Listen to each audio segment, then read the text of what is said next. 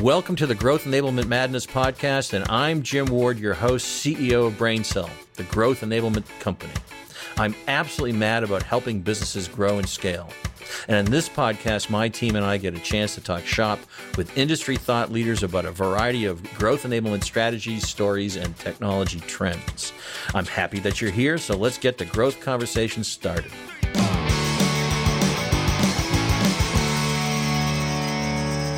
Well, hello, everybody. I'm Jim Ward, CEO of BrainCell, and we have a guest today who I have known for a little bit now. We did a water cooler series together, and I was a big fan of this author's, I think it was your first book, Todd Caponi. By the way, Todd Caponi is the guest, author of The Transparency Sale. Was that your first book, Todd? Yeah, and I think if you asked my English teacher in high school that, did you read Todd Caponi's book? She'd probably be like, Todd Caponi wrote a book. Like, that's insane. Oh. Yeah, that's my first and only, and surprisingly, it turned out pretty well. Well, I want to talk about that in a second, but I also want to recognize who we have also on the call today, which is Brian Anderson, who is our trusty producer of this podcast, Growth Enablement Madness. Hi, Brian. I think I hit the record button, so I think we're good to go. You did. Yeah, we are good to go there. And, of course, our Vice President of Marketing, Sarah Reed. Hi, Jim. Hi, hey, Todd. Sarah. You know Hi, what Brian. I'm noticing, Sarah? You're not in your podcasting location. I'm not in my podcast studio today. You don't have your beautiful microphone. I don't have my beautiful microphone. Now we got to do a lot of editing on the back end. Wow. We'll push through. Okay. But look at Todd's microphone. We're always looking at other people's microphones. It's kind of weird. Hey, Todd, so you know what? Level set with me before we get going. The Transparency Sale, which I re-brought back to my desk. I keep it on my desk, actually, and right in the back. I have a few books back there that I highlight. Can you just level set what the purpose of the book, which you wanted folks to get out of it? Yeah, I mean, it started in my last role. I was the chief revenue officer of a company called Power Reviews in Chicago. And we had discovered some research with Northwestern University that when a website's acting as a salesperson, we all read reviews. We all read the negative reviews first. And when a product has an average review score between a 4.2 and a 4.5, that's actually optimal for purchase conversion, meaning a 4.2, like a product that's got negative reviews right under it, helps it sell more. And so me being the nerd that I am, I looked at the behavioral science of why and quickly discovered that that absolutely applies to B2B or human to human, that when we actually embrace what we're not great at, when we lead with our flaws and we present our solutions as Tyra Banks would call it, flawsome, to embrace our flaws, but know that we're still awesome, magic happens in our sales cycles. I started trying it. Magic really did start happening, like sales cycles sped up, win rates went up. We were qualifying deals in and out faster. And I was like, I got to get these ideas out to the world. And it led to the book. And here we are.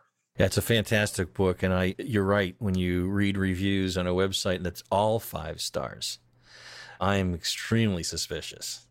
Right. So you want to see somewhat of a balance. I think that's what you're getting at, right? Well, yeah. I mean, subconsciously, we know perfection's not a thing. And so for anybody listening, there's 2 things. Like, number one, there's actually a quote. I know we're going to talk a little sales history in a couple of minutes, but there's a quote from a guy named Arthur Dunn in 1919. The quote is, "If the truth won't sell it, don't sell it." And like, I love that. Like, that's really where it starts. But it's this idea that transparency sells better than perfection. And we have to do it now anyway because of the proliferation of reviews and feedback on everything we do, buy, and experience.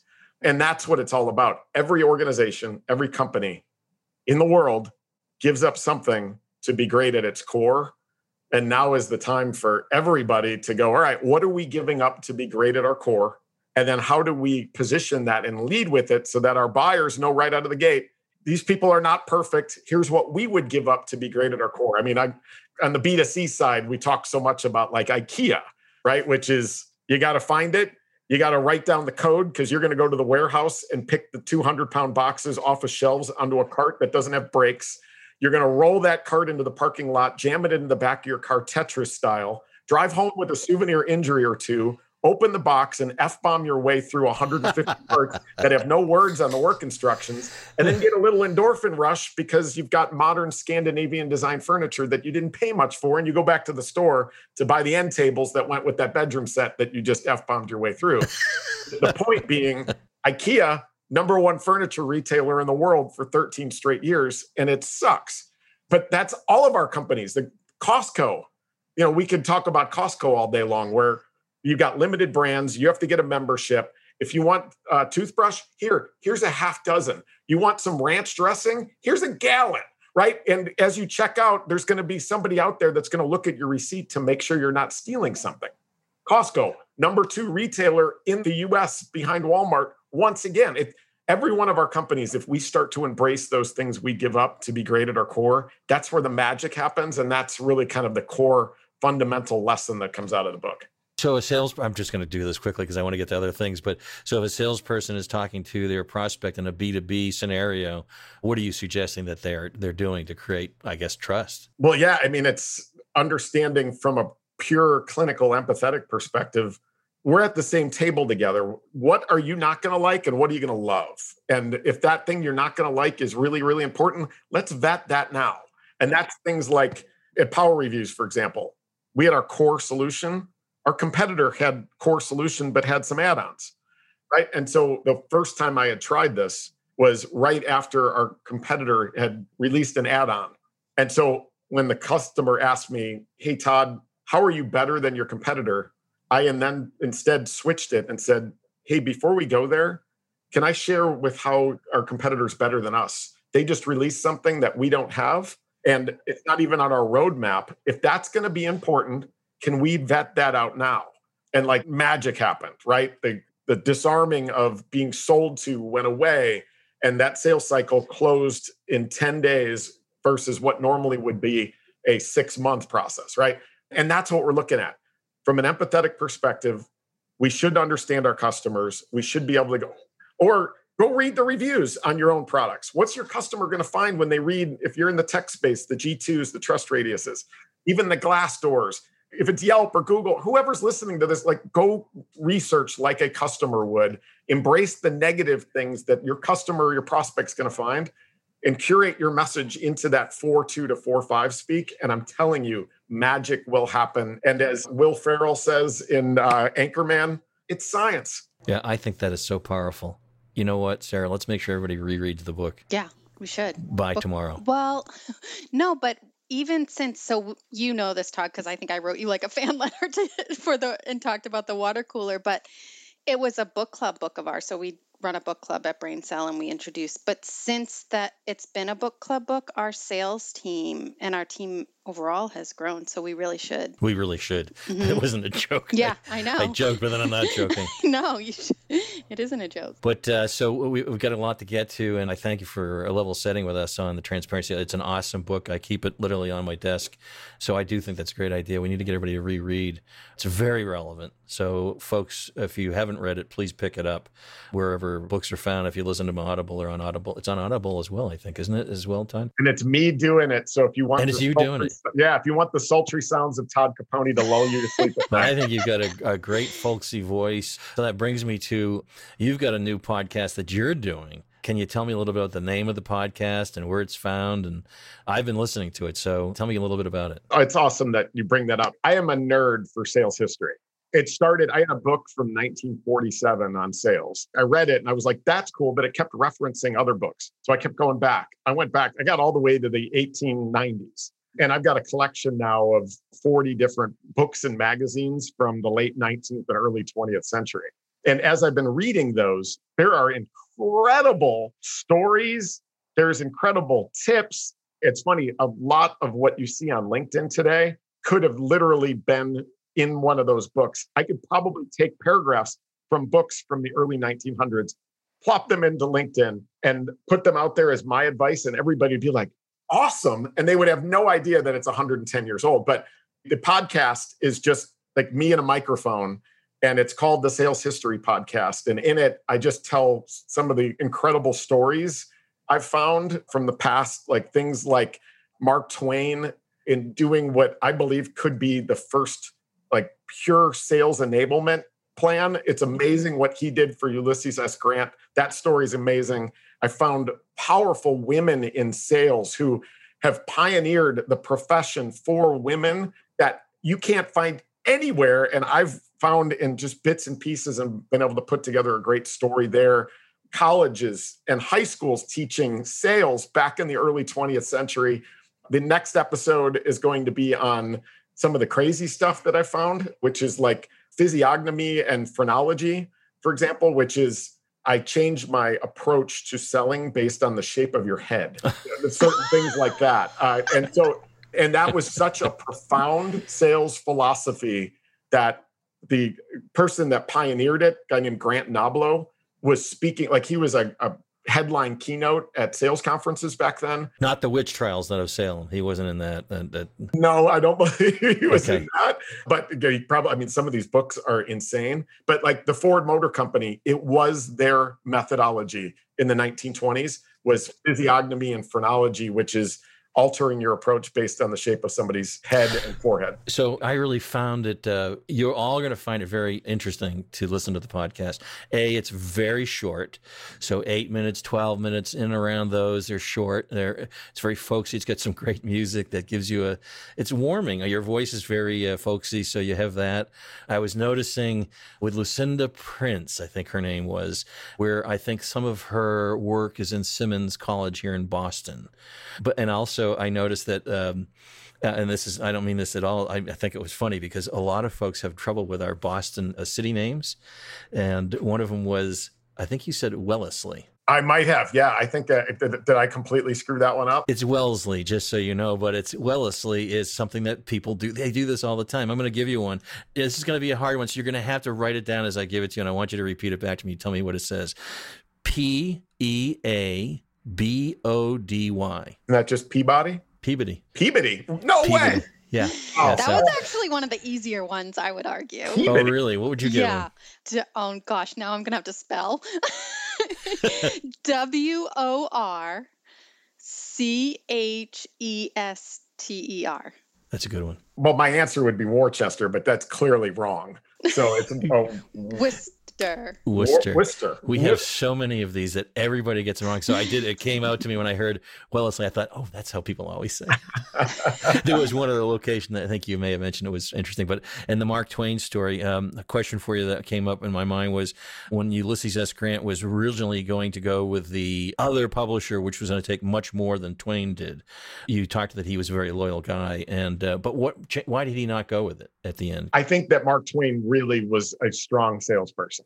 I've not gotten to the core as to why he finally went against it, but I think Mark Twain just put together such a great pitch for why Ulysses S. Grant should partner with Twain on this book that he finally gave in. And I think the fact that Ulysses S. Grant was given that death sentence around the incurable cancer probably pushed it a little bit faster. Yeah, guys, I really am going to tell you need to listen to it because it's a fun listen.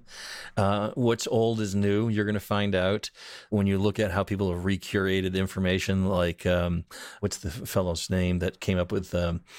You talked about him. He is famous for sales. Carnegie.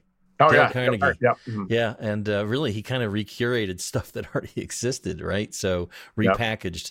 Yeah, I found it fascinating, all of it. So good job on that. You. And just one other thing, Ulysses S. Grant was penniless for those and he got involved with a fellow named Ward. Fernando, was it Fernando Ward? Uncle Fernando, who had a Ponzi scheme. Mm-hmm. Yeah. And left him penniless. Exactly. Yeah. So he's penniless and dying. And then I don't want to give away the podcast. So just go listen to this because it's a lot of fun and it's quick, entertaining. All right. So, Todd, we've been through this thing called a pandemic. As horrible as it is and tragic and lives lost, it's also a tremendous learning experience. I think a lot of things have shifted as a result. I find that interesting to sort of look at what the past 16 months we experience and how things have changed. How has, in your opinion, business leadership changed over the last 16 months through that pandemic? Well, it's a case study in behavioral science. It's really, for a nerd like me, it has been absolutely fascinating to watch what I understand and know about the behavioral science of what I call intrinsic inspiration, which means at its core, like if you think that salespeople are coin operated, they are if you're doing it wrong. That there are certain elements that contribute to why your salespeople show up every day. They do their best, they stay, and they advocate on your behalf. And so if you look at those elements, and then you look at, all right, let's go back to March of 2020 before the pandemic and how sales leaders manage to that. And then all of a sudden it hits and everybody's got to go home. There's a couple of things that happened at first when everybody went home. First of all, sales leaders, one of their intrinsic elements, the things that drives them is certainty and predictability. It's also the reps driver too, is certainty and predictability. We pulled both of those away. So what did sales reps do? They were like, this is great. I get to be home, but I can't predict the future. So now I'm nervous. But what did the managers do? They overcompensated on certainty and predictability by doing daily check-ins. Like, I can't see you, so we need to talk every day, and you need to tell me about what you're doing and what the highlight of your day is. And we're going to get everybody. So we started there. We did that for about 2 or 3 months, and reps felt like they had to go take a shower at the end of the day because their managers were all over them. Right. And managers started to realize, all right, we got to ease back on that. So we went to the next piece, which was reps and people feeling like they're all alone and not feeling like anybody has their back, and their connections have disappeared. So what did we do? We overcompensated there. So we started doing virtual happy hours, which at the time were great, right? And like, hey, Jim, how are you doing? How's your family? Oh, is that your cat? We did a lot of that for a while, which again, very necessary. We need to create that familial bond. But I think when we look at where we are now, we're still stuck on that one. And we've overcompensated on family and connection, and we've undercompensated on what I call function, mission, and purpose. And as a result, what you're seeing now is due to the fact that there is very little physical cost to change jobs, meaning I don't have to change my commute. I still come right here. All I do is get a new laptop. Yay for me. So very little physical cost to change jobs. And then the emotional cost is not there. If I've never met you, it becomes so much easier for me to leave you. And as a result, any little trigger is causing people to change jobs. And we're seeing it in the U.S. Department of Bureau and Labor Statistics, and I'm sure I butchered that, just issued data that said that in April, 4 million people changed jobs. And that is the highest on their record.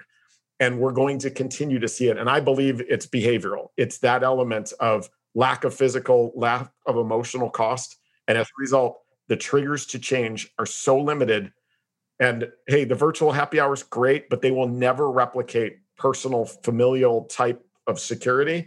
And man, you could send the logoed socks and all that all day long too. That really doesn't help. So that's kind of like the timeline over the last 6 months of what I've seen. You may have noticed my face shift into complete paranoia now because I know. I'm like, oh, geez, Todd. oh my God, no. we've been hiring people we've never met at this point, and all kinds of stuff. Well, the upside was, I think of this as I became less concerned about people having to be in an office environment and being around, and therefore that lifted the ability for me to hire in multi-states, which creates other problems too, by the way. And so some people we have not met yet. We're going to fly them in, of course, but that creates what you're saying, which creates the paranoia for me, is the risk of folks being able to leave and the headspace it takes to be able to hire somebody.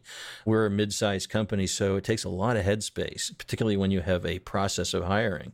So I guess this mission purpose environment that you speak of, how do you create it? How do you make it a shift in business, a mind shift, so that we can reduce this risk? Well, yeah, I mean, if you just think about, there's nothing unique about virtual happy hours and logoed socks, right? There's nothing unique about hybrid versus virtual versus in the office. There's nothing unique about management style, like all of that. But what is unique to you and your company is, what is your mission? What is your purpose? How does the individual sales rep or Sarah in marketing or whoever, do those individuals know what their work means to you as an individual, as a leader? Do they know what their work means to the company? Do they know what their work means to your customers?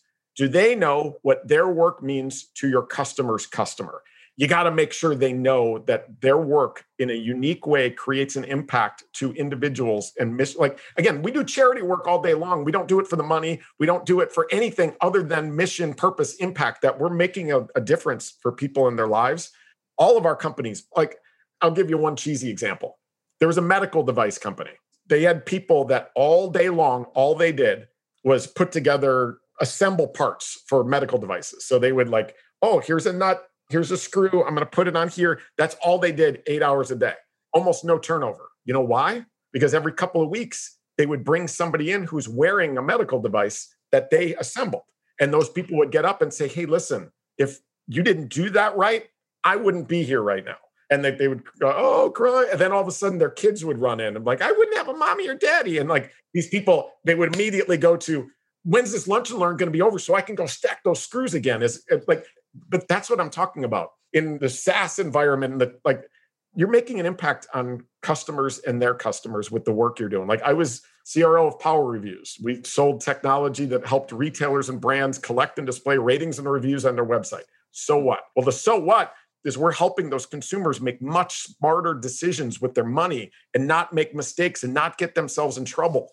We're making an impact on helping people make better decisions in their personal lives with their hard-earned money, right? We make sure that all of our reps know that because that becomes unique. And everybody and so I encourage everybody who's listening, if you're in a leadership role of any type, to find your mission, find your purpose, understand what your work and your individual reps or whoever works for you's work means to your customers and your customers' customers. And if you don't know, go ask them. So that's interesting too, because, over the last 3 years, we were evolving from really reselling software and services, et cetera, to what I would consider much more noble purpose. And that is we don't sell that anymore. We sell outcomes. And what we want to do is have our clients receive an outcome. So when we talk about pipeline, it's a different conversation, particularly on an opportunity. We're going to talk about, well, what's the value they're going to receive out of this? How are they going to grow or scale their business? Do you think that aligns with this mission purpose environment? Are we on the right track, in other words? Exactly. I mean, if you create a mission and purpose based on outcomes, but make sure that outcome goes all the way to your customer's customer too. And what are those outcomes that they're looking to achieve that you create and deliver in a unique way? Because again, you're not going to be able to differentiate on that other stuff, but what you do differentiate is on the impact that you and what your work does on a minute by minute, day by day, week by week basis means to the end consumer. Yeah.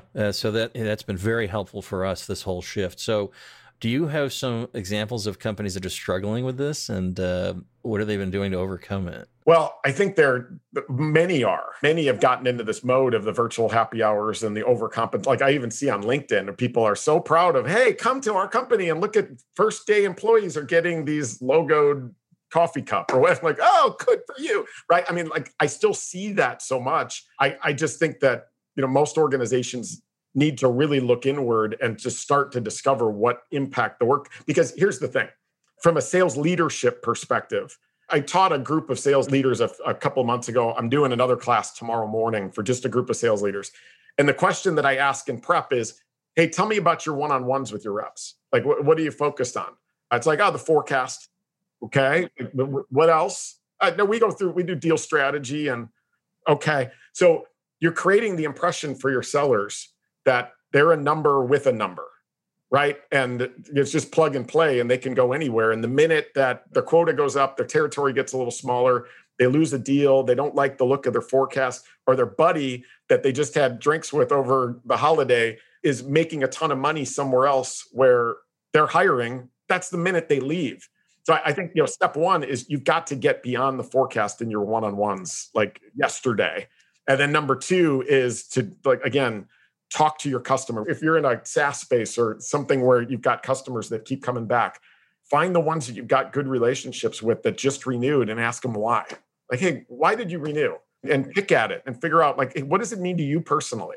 Tell me about your customers. Like, what impact are your solutions making on your customers? And start to vet that and pull it together to curate so that during your team meetings, your all hands meetings as a company, share those things, have customers come in and talk like that. It's a great thing about doing these podcasts. I learn so much.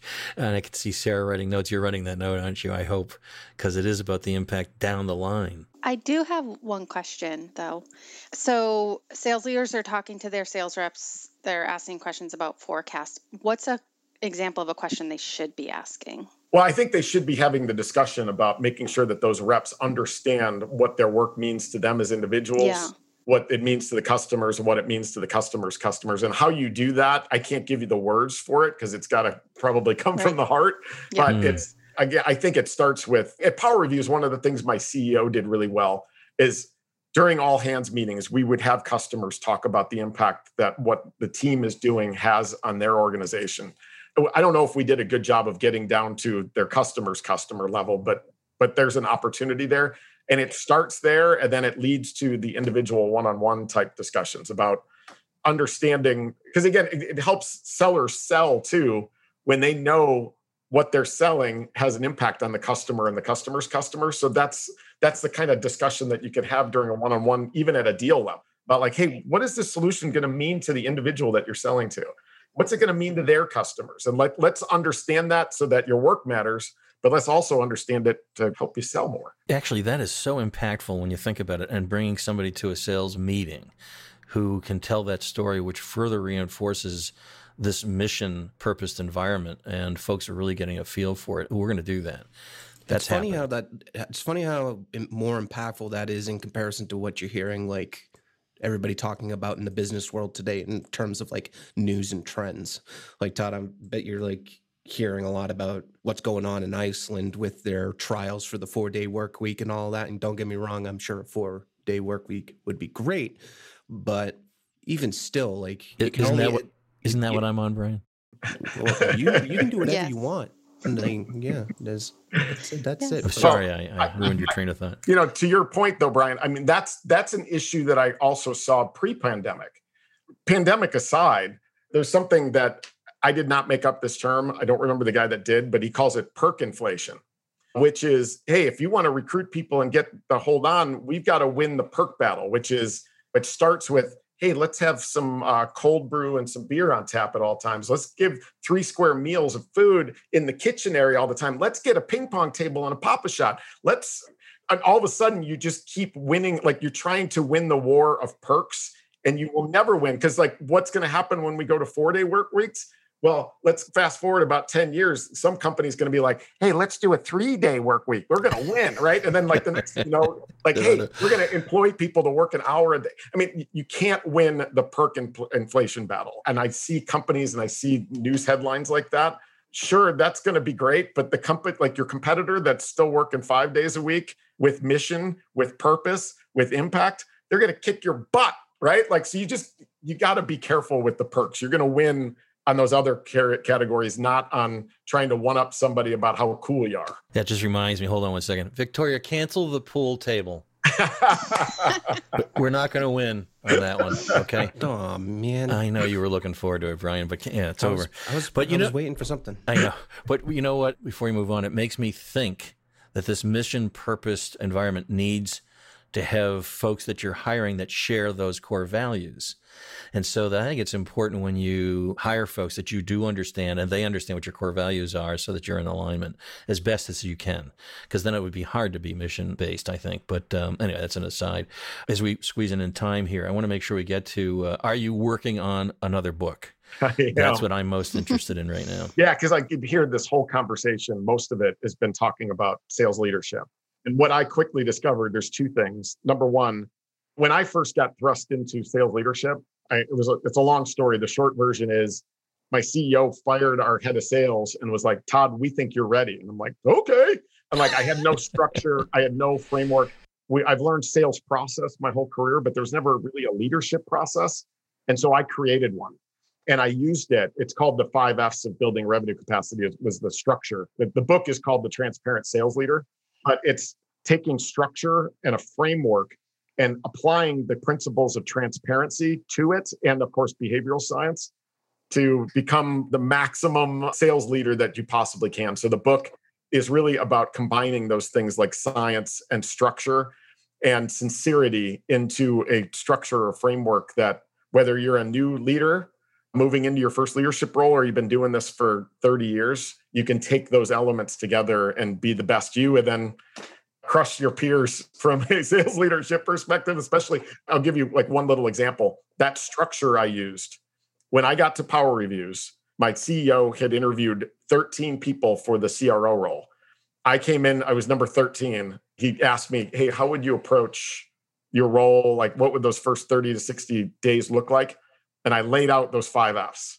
And he was, at the end of the interview, he was like, hired. Like, literally, because nobody's got a structure or a framework. So why do we have a sales process, but not a sales leadership process? And that's what I'm trying to bring, again, all entrenched in behavioral science and transparency. So, and I mean this, I'm not blowing smoke upward, it shouldn't go, but I think you take on angles that nobody else takes on from the sales world. And I love that stuff. When will that book be out? Is it out yet? No, I'm still writing it, Jim. I am right in the midst of it. I just printed off where I am. I'm about 20,000 words in, but I owe my publisher a little over 40,000 in a month. So I got a lot of work to do, but manuscript in August, we go through that whole process. Book is expected to be out late February of 2022. It's already listed on Amazon, which is weird. I haven't even finished it. But, I wonder if it's a pre-order. You can pre-order it right now, and I haven't even finished the darn thing. We will pre-order it because it's funny. Our president of our company has taken over running the complete functional area of sales, which was a duty that I used to run. Probably not very well. I think she's going to do much better, much more detail. Got to get that book. Yeah, no, the angles you take are really, really helpful. They're impactful.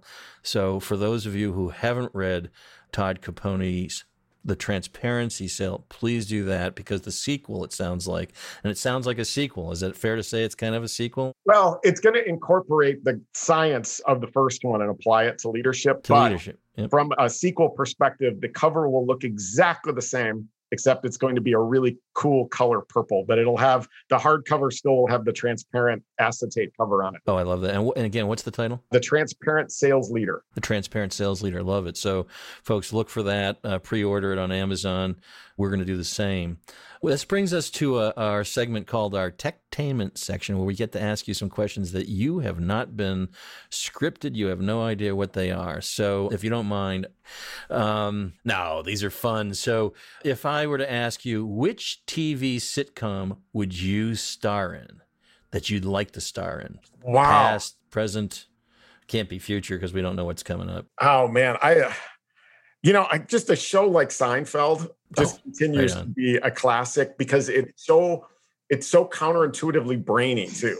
Yes. Like I take concepts of like the Soup Nazi episode, for example, about like how do you take those and apply it to expectation setting? Like that guy's a jerk, yet the line is still down the hall, like down the street. From a sales perspective, it's brilliant, right? And so but I would have so much fun in kind of like counterintuitive nature of a show that really has no plot. I love it. A show about nothing. I love it is right. Yeah. Soup Nazi. No soup for you.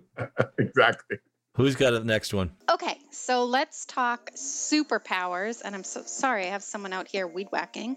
But if you had to pick between these two superpowers, which one would you pick? And it's invisibility or mind reading, reading people's minds. Oh man, so I'm going to go with process of elimination because I don't want to be able to read minds. Like, honestly, like that just sounds horrible to me. I don't want to know what people thinking. So I would have to go with invisibility. I don't know what I would do with it, but I definitely do not want to be able to read people's minds. That would scare me. Yeah, it's like one of those things. It's like depends on the context. It's like if I'm able to like choose whose minds I can read, that'd be awesome. But then if I can't control it, then it's like that's terrible. That's like a curse. Exactly. I'm still thinking which one I want. I think I'd go with invisibility. Yeah. No. Yeah. Hey, but, Brian, but as long as invisibility is not used to be like a creep. Well, that's yes. Yes. Well, Todd, thanks for pointing that out. Todd. Yeah, thanks for pointing that out, Todd. That was I thought that was obvious, but I don't know. Maybe some don't. Yeah. Well, moving right along. That's right. I am sweating.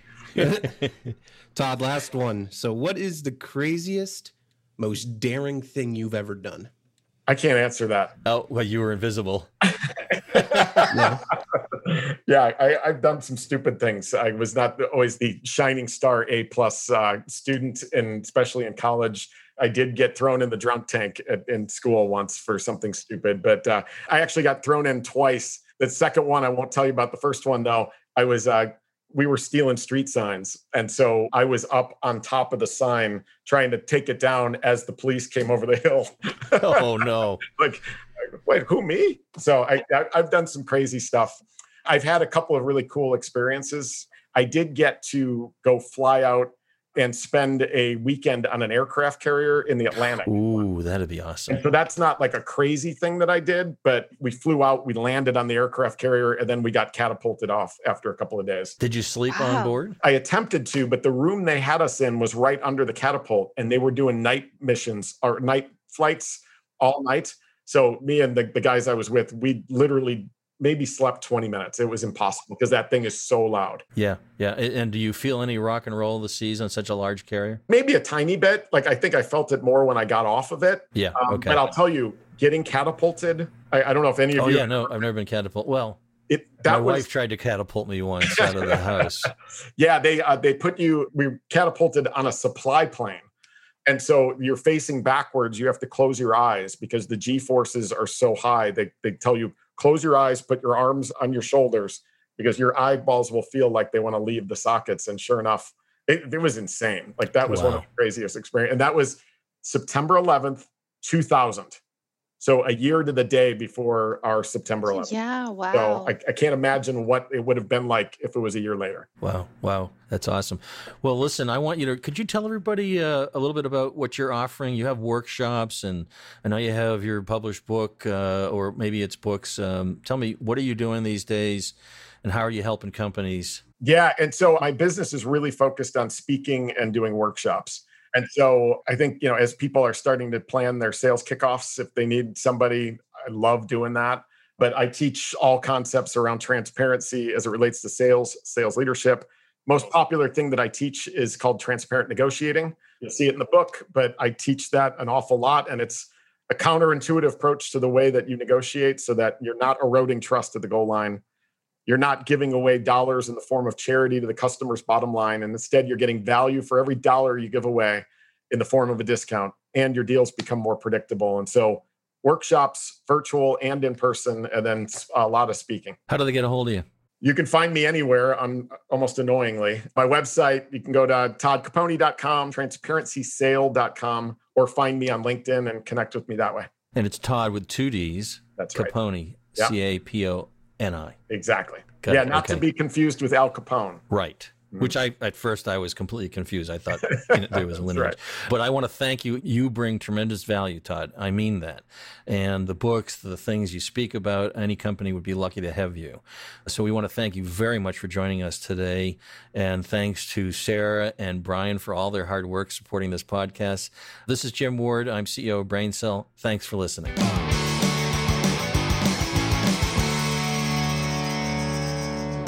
Thank you for listening to this episode of Growth Enablement Madness Podcast. I also want to thank Divinio Podcast for this episode's production and distribution. Finally, thank you to Sam Ward for our musical introduction and outro. Be sure to check out all of our episodes wherever you listen to your podcasts, including Spotify, Apple Podcasts, Google Podcasts, and more. New episodes are available monthly and cover all important topics for growing and scaling your business. Until next time, this is Jim Ward signing off. Let's grow.